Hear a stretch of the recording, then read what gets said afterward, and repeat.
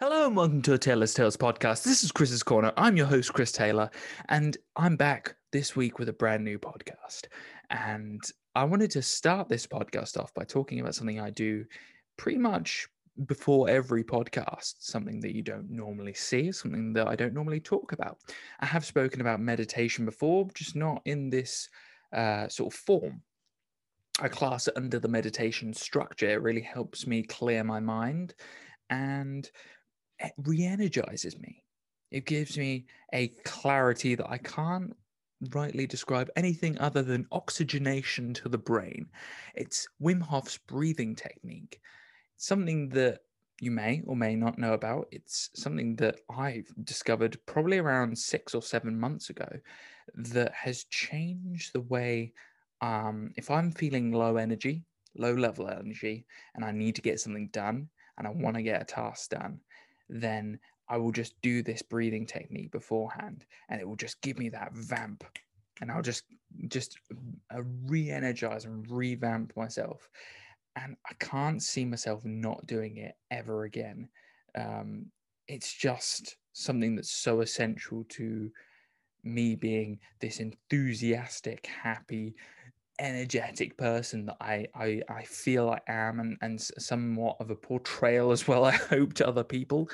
And it makes me want to feel more engaged with the viewer, the listener, the person I'm talking to in the podcasts. It makes me want to feel like I'm here with you in person, really trying my best to lock in to either what I'm saying or what you're saying, and not what I'm going to rebuttal you with, but rather the content that you're providing or the thoughts and notes that I've written down that I will be providing, and the learning that we're both doing at the same time, because that's exactly what I wanted this to be, and I'm hoping that's what it's going to be, other than me being a lecturer, because that's not what it wanted to be at all.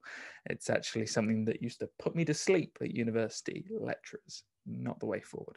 Lectures in general. Either that or maybe I had the wrong lecturers. Either way, it matters not. One thing that I'm going to play a clip in a minute. Each time I get a new podcast, each time I either make a new podcast or, not the podcast. Each time I get a new subscriber, I'll just play this clip now. Kelly, we got one. Kelly, we got one. I love it. It's so funny. Tim Dillon at his best on History Hyenas. I'll probably get a copyright claim for that, but who cares? It's one of my favorite clips at the moment. It's so funny. I think that his humor as well, the darkness behind it, is just magnifique. It is exactly what we need in today's sort of quite not so we take ourselves quite seriously, I think, society at the moment, and maybe I'm not one to talk, but that's I really enjoy what he's putting out there. The content he's putting, his podcast is brilliant, and if you haven't watched it, run over there now. It's much better than mine. So there's that. So those two things I wanted to cover. So Tim Dillon, legend, and then also the Wim Hof breathing technique, and then AMC and Bitcoin and GameStop. So AMC and GameStop have just rocketed the past week to 2 weeks. I've been keeping track of things on Reddit. It's rather interesting seeing how people are betting basically their life savings, investing in these sharp upwards rocket sort of peaks of the stock going up, making a lot of money. I've seen it range from like £100 to $32,000 to beyond that. And it's really interesting to see is that GameStop and AMC, like, they're two companies that they're in the past. They're sort of like the idea of when we got the new Star Wars movies, one of the main things that people said about number 7 was that it was a nostalgia play. And I do think that AMC and GameStop have that sort of vibe, is that you've got a bunch of youngsters, maybe not not everyone's a youngster, but guys who've got some disposable income, that they're like, oh, where can we put our money? That's something a little bit silly, something a little bit edgy. And and these are United States sort of like United States companies. So it's very much like we would be if we were investing in virtual games or game itself over here in the UK. Very different vibe over there. AMC, the sort of movie company, would be like me investing in Showcase, except Showcase actually is back online at the moment. And then you've also got GameStop, which is, it's not made a lot of money in a while. So it's as if the Redditors are playing a little bit with this non-profitable companies, that they're having this nostalgia play and using the stock to be able to, some of them probably making it for a quick buck. A lot of the time it's just for a bit of fun. It's just quite fun to see what happens, and go for it, everyone out there. I personally don't want to risk my money on something like that. Maybe there is a lot of money to make off AMC and GameStop in these ups and downs of the market, but where it goes 30% up, we've seen 100% downs.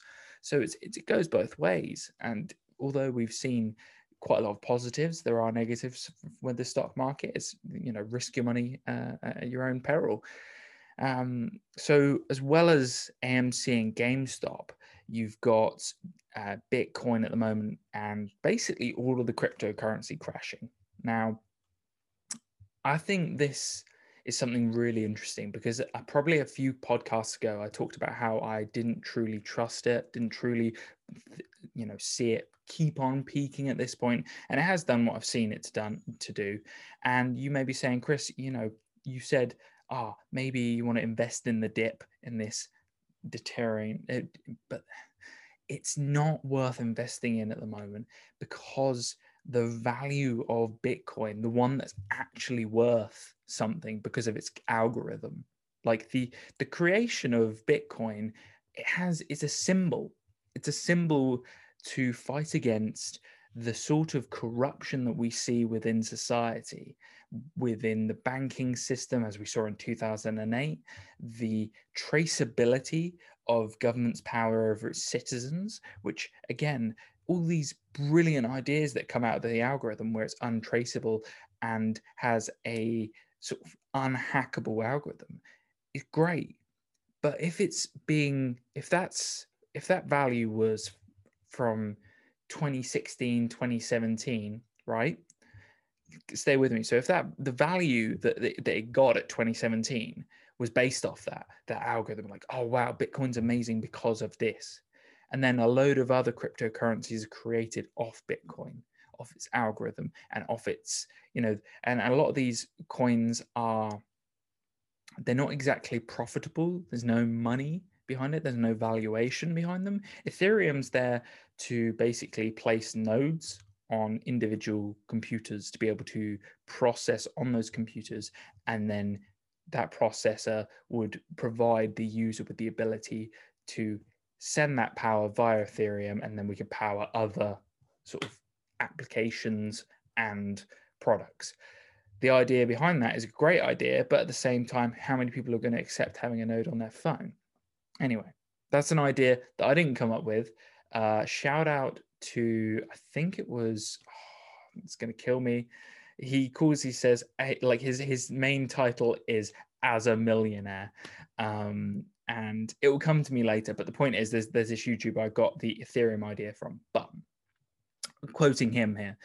And then from there, I go on to think to myself, so this is something that I thought, this is my thoughts, is that Bitcoin's been propped up by a bunch of really, really dodgy cryptocurrencies that don't have any value. And it does sniff a little bit of the 2008 crash. We had this, great idea of the subprime mortgage scheme that just got covered in crap by taking the original idea, making copies of it, and over again printing it out and making it worthless.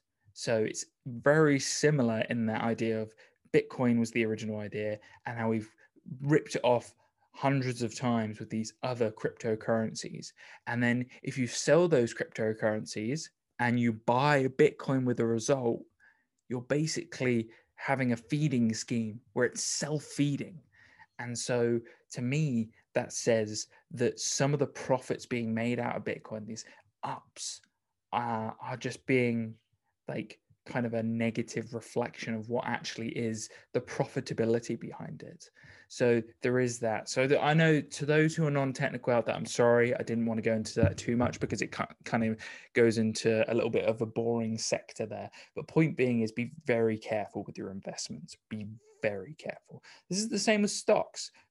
Normally, I'm the type of person who invests in blue chip and sort of like ETFs because they're very safe, and I'm not somebody who likes to lose money. And so those are my, blue chip stocks, and then ETFs. They're my thing. Not going to make a huge, massive, amount of money off them, but I'm looking long term. I'm not looking short term. That's just how I play it. Anyway, so Bitcoin crashes.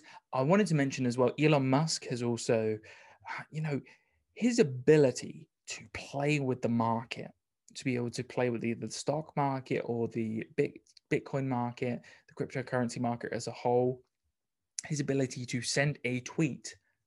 It does remind me of Rogan in the sense that, you make one negative or one comment that isn't necessarily going to be right with everybody, and then immediately something comes out of it and it has an effect, and either people are talking or the markets are moving. And his ability to send a tweet and shows the true volatility of some of the companies, even his own company like Tesla, it does make me question. So I've got investments in Tesla, not huge amounts, thankfully, because I've diversified my portfolio, but it does make me wonder, if his own company is volatile based off opinions that he puts out on a social media platform, makes me question the financial fundamentals behind that company. Doesn't it you? It makes, if one man's able to, and I get it, he's very popular, very smart person, much smarter than I am. I'm just trying to understand like this current situation we face, where the market has a effect immediately after a man puts an opinion or a statement based off, for instance, in his case, no longer accepting cryptocurrency as payment for Teslas, even though before he accepted them.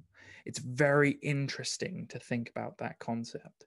Not sure what the future is of that, but I have a feeling that as we move forward into the future over the next 5 years, we may see some truth come out, maybe behind Tesla, maybe behind Elon's ability to change the market, or why the markets are so volatile at the moment. Obviously, we're coming out of a pandemic, so the markets are going to be volatile to certain things, but I am still truly intrigued by that. So there's that. On to something a lot more positive to all you football fans out there who are, or if you're not a football fan, for this case, my favorite team in the world, Chelsea Football Club, won the Champions League. And I cannot stress how excited I was on the day. I watched the entire match from beginning to end, and I loved every second of it. It was so much fun to watch Chelsea just consistently. If we lost the ball, I wasn't scared. It was like when I was younger and I watched England play, I used to feel that when we lost the ball, a goal was at any point. I was terrified. I didn't think we were going to be able to get the ball back, and we used to just pass it around the back, and it didn't look like we had an attack at all. But each time Chelsea got the ball from City, it looked like we could go for an immediate attack. It meant like we were Havertz, Mount, and even Werner for the first half. The first 20 minutes was posing a serious threat. And Kante was just a machine, one after another. Bang, bang, bang, bang, bang. Like taking the ball off the players, getting it back, running it through, passing it through the midfield and getting it up the pitch. He is the best midfielder in the world, without a doubt. cannot. He plays such an important role in Chelsea's. If there's one player that we should be keeping on for the next 5 years, it should be that man. He is, without a doubt, the best midfielder in the world, as I've just said, but also the humblest player I've ever seen. Someone like that, characteristics and the sort of personality that you want in the dressing room to show the other guys how to play football and how to be around football, you need him there to show that. You've also got Thomas Tuchel at playing a masterclass of tactical play where he's beaten Pep Guardiola 3 times in a row. I'll be honest with you guys, as I've spoken about Chelsea throughout this season, I didn't see this going this way. I didn't see us I didn't see us winning the Champions League. I had real doubts. After us losing to Leicester in the FA Cup, I had real doubts. I watched that. I was thinking that how is this Chelsea team going to go on to beat Man City in the Champions League final? And it was very difficult to see that, especially as we lost the last game of the season as well and only just got into the Champions League qualifiers. It, to me, said that there was a lack of motivation maybe, or maybe some issues in tactical play. I wasn't sure. So winning the Champions League was brilliant to see my team at the very best possible performance that they could have put in. Defensively, they were just absolutely brick wall. Rudiger, Christiansen. I mean, it was sad to see Silva go off at 33 minutes, but he put in a great performance as well. And Azpilicueta, how can we not thank the captain, the man, the myth, the legend? Just an absolute rock at the back. You know, talking about defenders, you've got brilliant Chilwell and James, both of whom, I mean, I love the joke about James emptied his pockets at the end of the night and found Sterling in there. And I was like, yes, because Raheem Sterling is so overrated. I know, an opinion. It is what it is. He never performed in the England team. I never understood why he was in the England team. I don't understand why he's in the Euros now. And I don't understand why he's in the Man City team because he doesn't seem to play well in big games. So what's the point of having him? I mean, it's great if you can score like a hat-trick against Burnley or someone like that. But, I'm talking about playing against top teams. Yeah, never understood it. But yeah, Chelsea, the entire team. I mean, Mendy had hardly anything to do. I mean, apart from the first 5 minutes where he had Sterling go on and have not really a one-on-one, but a semi shot that could have potentially gone in. All round, fantastic performance by my team. And I am ecstatic to see that we won the Champions League. It was well deserved. Chelsea were the better team. Havertz's goal was brilliant. Mason Mount pinging it through the center to be able to go into Havertz, who just out sprinted Zinchenko. Yeah, Zinchenko, and then chipped it past Edward. No, who was it? Is it Eduardo? I think it's. I'm probably getting his name wrong. It is probably Eduardo, but the goalkeeper of City, and just a beautiful finish all round. And he deserves, he was bought for 80 million. He's repaid it in one match just by winning us the Champions League just through that one goal. And the rest of the team just showed their quality by keeping that clean sheet and by increasing the sort of attacking ability. So well done, Chelsea. I was, running around the house, celebrating the entire thing. I thought it was an absolutely brilliant match and a great way to end the season for Chelsea with some silverware once again. Fantastic.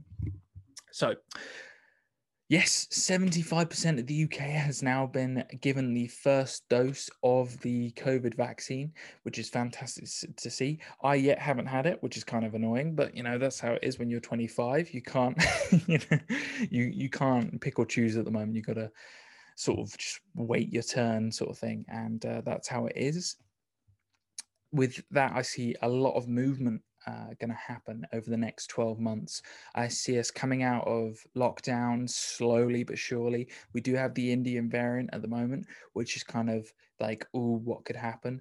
I don't see anything negative happening until September, really, because the heat at the moment and the sun and the amount of outdoors activity should reduce the sort of spreadability of the virus.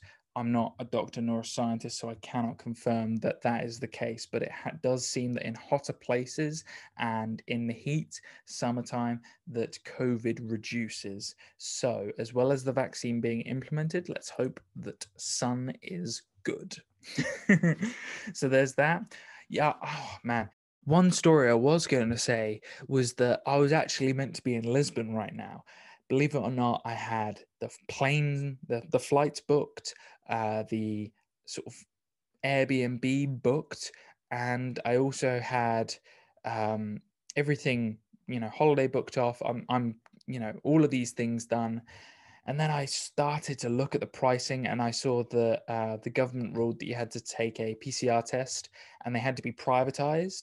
So you're paying £100 going outwards, and then you're paying £100 going back inwards for the tests themselves. I was actually going to be working one week and then doing some holiday another week, and I just thought the price was starting to hike up. Hotels, all those things, having to do between the getting to the airport, staying in a hotel, going to the flights, coming back, all of these things were just starting to pile on.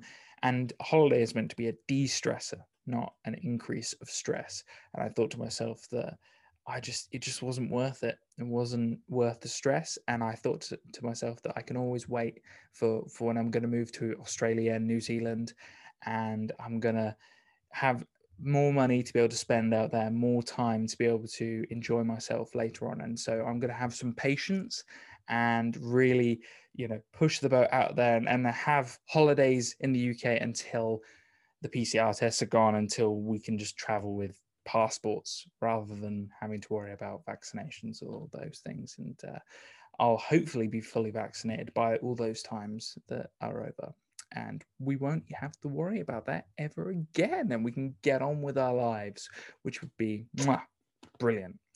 So, yes, talking about a couple of TV shows that I've been really enjoying lately. One of my absolute favorite things to do is to blitz through some shows. So the first one that I've already blitzed through that isn't one of those shows that where they do release all of them at once is Castlevania. Castlevania season 4 was a masterclass of a show, animated, just brilliant. Richard, I want to say it's not Richard Armitage. Richard, another name gone. This is killing me today. But he was in The Hobbit. He was the leader of the dwarfs, and he was brilliant in the Castlevania, Alucard, all of the other brilliant characters in there. It's funny when you're talking about a show how little detail you can remember of the names, but I really did enjoy the idea of bringing like the sort of resurrection of Dracula and his wife. Was the main sort of consensus behind the show. Now, spoiler alert for the show. If you haven't watched season 1, 2, 3, or 4, I'm going to chuck in a few spoilers. I'm going to chuck the spoiler alarm in just beforehand. So, spoiler alarm.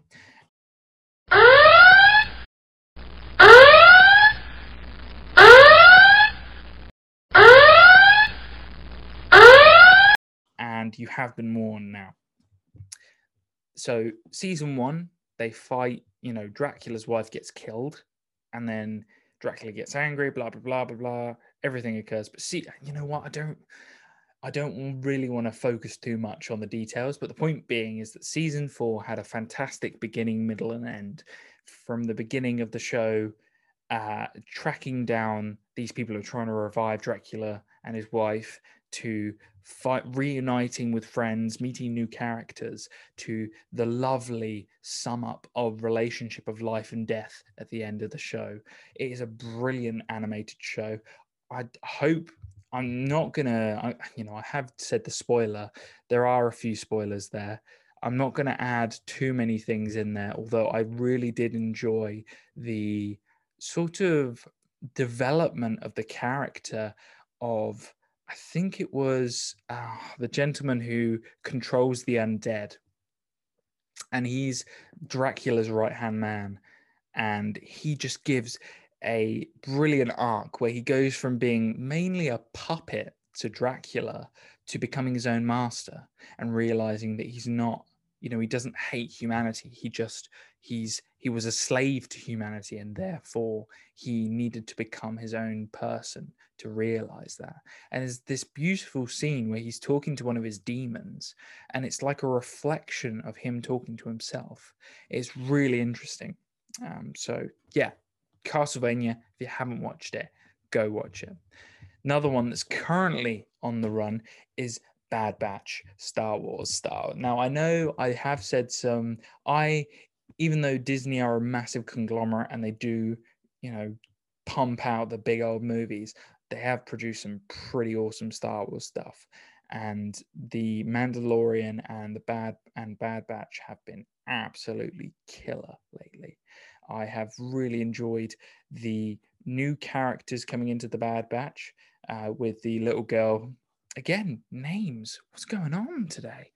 And the main crew of the Bad Batch having their shenanigans throughout different sort of adventures through space. And the first episode, I feel, just it kind of set up quite a high. So it was like an hour long, and it was brilliant. And it had this fantastic sort of controversial character within there who really broke up the Bad Batch crew and made them think like, oh, are we just robots, sort of thing. And it was based just after Order 66. So you start from Order 66 and then you work on from there. So the beginnings of the Empire. It's really interesting to see the sort of how the Empire started, how the transition went from the Republic to the Empire. And seeing it from the perspective of the Bad Batch crew and the clones, and how the clones slowly get phased out. So, yes, fantastic Bad Batch. And then the final one I wanted to talk about was Ragnarok, which is just an absolutely fantastic international, I want to say either Norwegian, yeah, I'm going to go with Norwegian independent TV show on Netflix that's based around the old mythology of Loki, Thor, and the giants. And it's really interesting to see it and watch it in subtitles and see it based in this one place called Edda, just this one location in the countryside of Norway, and just be like astounded by what they can do with a few high school characters and some mythology, and really develop some of the bad guys to make you think, oh, I can, there's kind of a relatability between all of it. And they, even though they are gods and giants, there's a human aspect to all of it where you see elements of humanity in both mythologies. So yeah, if you haven't watched that, Ragnarok, definite shout out. So Ragnarok. Oh yeah, this is what I wanted to end on as well.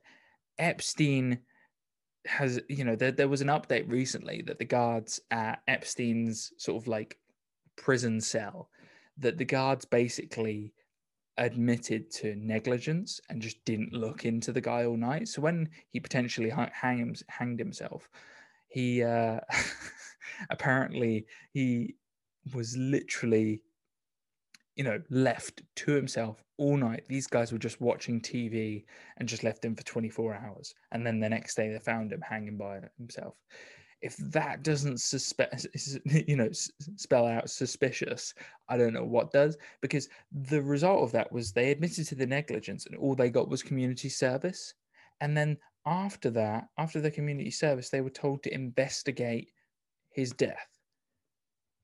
I'm not really a conspiracy person, but after all this information that's come out about Epstein and his power and his sort of ability to wriggle into the politics of the US and the ability to talk his way into places and have this ring of sort of pedophilia going on, as well as his sort of claws into different people and his sort of range of abilities of talking to scientists, politicians, and flying all over the world and having his own island. It spells a lot of just behind the scenes work that I just think to myself, wow, how is that even possible? How does a man get to that point? And starting from finance as well. Yeah, there's a lot wrong there. And I find it fascinating to see what's gone on since then, how there's not really been a massive investigation behind it, and how the governments have just kind of been like, yeah, whatever. And we don't really know a lot about Ghislaine at the moment and what's going on there, but it's still fascinating stuff. And so I'll end it there on Epstein didn't kill himself.